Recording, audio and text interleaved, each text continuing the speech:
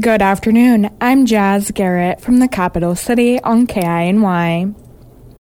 A federal judge in Anchorage has ruled that U.S. government officials did not overstep when they allowed an emergency hunt near the southeast Alaska town of Kake during the first year of the COVID-19 pandemic. The decision, published Friday by Judge Sharon Gleason, is the latest chapter in a long-running dispute between the state of Alaska and federal officials over who has the authority to regulate subsistence hunting and fishing on public lands in Alaska. Gleason is also overseeing a separate but unrelated lawsuit by the federal government against the state of Alaska over management of the Kuskokwim River subsistence salmon fishing, and the newly announced verdict could shed light on how Gleason interprets that case. In Friday's decision, Gleason concluded that the Federal Subsistence Board, FSB, was within its rights to open an emergency deer and moose hunt near Kake when the COVID-19 pandemic disrupted rural food supplies. The Juneau Arts and Humanities Council is preparing for the annual gallery walk on Friday, December 1st. Gallery and Programs Director Rochelle Bonet joined Capital Chat to talk about this. I will say what we're doing at the Jack. We have an opening exhibit on December 1st. It's a group printmaking show called Juneau Printmakers. And so I believe there's going to be about 10 artists who will be showing new works in printmaking. Right on. And then just kind of looking at my notes here, we also have an opening exhibit at the Juneau Douglas City Museum, Bonnie Parker, ceramicist. We've got stuff going on at McGivney's downtown. We have a show at Northwind, and there's a lot of other folks who have already sent us their info. Here are more businesses that are participating. COPA participating, and we even have something that's going on at the planetarium. We'll also have opening night for Perseverance Theater's new show going on at the same time over in Douglas. Sometimes we have folks in the valley send us information, like we're happy to include you in the gallery walk program as well. And then the furthest down, I guess, towards Thane would probably be Trove and like the tramway area. Right. And that's actually one of the trolley stops. And that'll be going again this year. We'll have the trolley running, circulating all night. And the Jack still has a few spots open for gallery walk performers. In the spirit of gallery walk, we're looking for a holiday-ish. We have some kids who are going to be coming down and caroling. We have Vox Borealis, that's an adult performance group, and we have a few other folks that are pending. So if you're listening and you're a caroler or you're a group that wants to perform outdoors, get in contact with us and let us know. A coalition of hemp growers and manufacturers has sued the Alaska Department of Natural Resources, claiming that new limits on intoxicating hemp products are unconstitutional. The lawsuit by the Alaska Industrial Hemp Association and 4 businesses was filed Thursday in the U.S. District Court in Anchorage.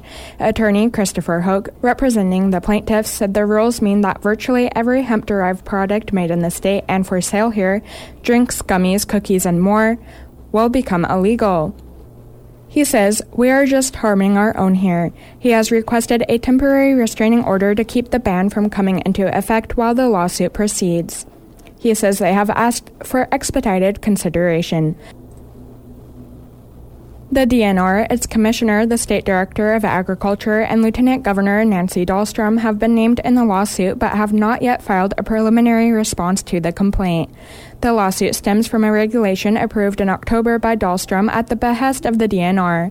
The regulation, which took effect Friday, states in part that the DNR may not approve a, quote, an industrial hemp project that contains Delta-9 THC.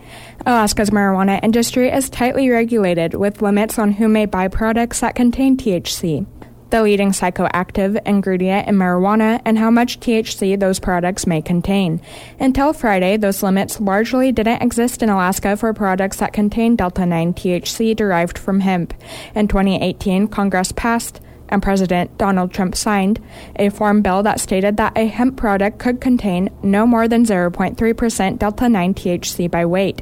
Some hemp manufacturers believe that limit applies to a finished product, not a plant, and have been selling foods and beverages with large amounts of Delta-9. Those products can be sold without an age limit and at businesses that aren't licensed to sell marijuana, making them widely available. Congress hasn't provided additional guidance on the law, so several states have jumped into the issue, passing laws or writing regulations to clarify their stance. Coming up next on News of the North, Alaska X in Skagway has received the Stan Stevens Stewardship Award. That story next with Jordan Lewis. Welcome back to News of the North. I'm Jordan Lewis. Alaska X in Skagway received the Stan Stevenson Stewardship Award. The award commemorates the passion and dedication that Stan Stevens lived by in his commitment to safeguarding a place he loved dearly. He was a meticulous steward of Prince William Sound, and after the Exxon Valdez oil spill, publicly declared that he would dedicate the rest of his life to make sure the area was protected. CEO of Alaska X, Robert Murphy, was nominated for recognition at the Alaska Travel Industry Association in Fairbanks by Beth Smith of Skagway Station Bar and Grill, Morningwood Hotel, and Happy Ending Saloon. Born and raised in southeast Alaska, Murphy began his first tour operation in 1991 in his hometown of Skagway. Now they operate a variety of tours. Most of our products we operate on private land, which we've developed over the years, and we're really careful about our development. We've got a lot of roads and trails. Anywhere we've taken trees down, our access, we've milled the wood. It's gone into the buildings that we have at our sites, and we do Glacier Point. We take canoes out to Glacier out there. We do horseback riding in Skagway. We do zip lining in Skagway. We do a mushers camp also. And we have some other tours, gold panning and s'mores roasting and some fun things like that. And we also have a dog camp in Juneau. They are proud to be transitioning from a diesel generator to hydroelectric power with energy that flows from surrounding glaciers. One of the pieces of property that we have, it's quite a bit of acreage, and it's got a nice waterfall that comes down the mountain. And our zip lining goes across this waterfall. We're talking about a half a mile's worth of running water. And so we want to use it for hydro. So we ended up putting in 2,300 feet of pipe. So we're getting about 160 psi of pressure out of a 10-inch pipe coming down the mountain. But we also didn't want to deplete the waterfall because we like looking at it. The guests like looking at it, so we were careful to measure. The pandemic had slowed down their work on this, but Murphy says now it's almost ready. This is going to generate 60 kW right now. We can ramp that up a little bit more, but that should be enough to operate all of our facilities. And our plan is to put some charging stations in, and we use lots of off-road machinery that is primarily all diesel run. So we are going to begin transforming each one of those machines over into electric so we can have it on a charger overnight and have it charged up and good to go for that next day and rotate that machine. So that's really exciting. The business employs 10 people year-round with over 80 staff members during the summer season. The company also invests in Skagway's local youth. He says he's honored Alaska X was chosen for the Stan Stevens Stewardship Award and thanks his team and family. On November 3rd at approximately 11:45 p.m., the Sitka Police Department received a report of a physical altercation inside a local downtown bar. Officers arrived on the scene and found the aggressor had been subdued by bar staff and patrons. Investigation revealed that 33-year-old Joshua W. Bevins had become aggressive towards a bar patron, and when bar management tried to intervene, Bivens became more aggressive and attacked the bar manager.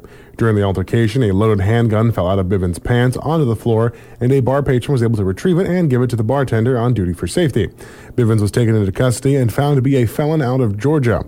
Bivens was charged with one felony count of misconduct involving weapons in the 3rd degree, one count of assault in the 4th degree, one count of misconduct involving weapons in the 4th degree, one count of misconduct involving weapons in the 5th degree, one count of access of drunken person of licensed premises, one count of disorderly conduct, and one count of criminal mischief in the 5th degree. Bivens is being held at the Sitka jail on $5,000 bail. And the U.S. Department of Labor announced the award of the Hire Vets Medallion Award to 5 employers in Alaska for their support in recruiting, employing, and retaining U.S. military veterans.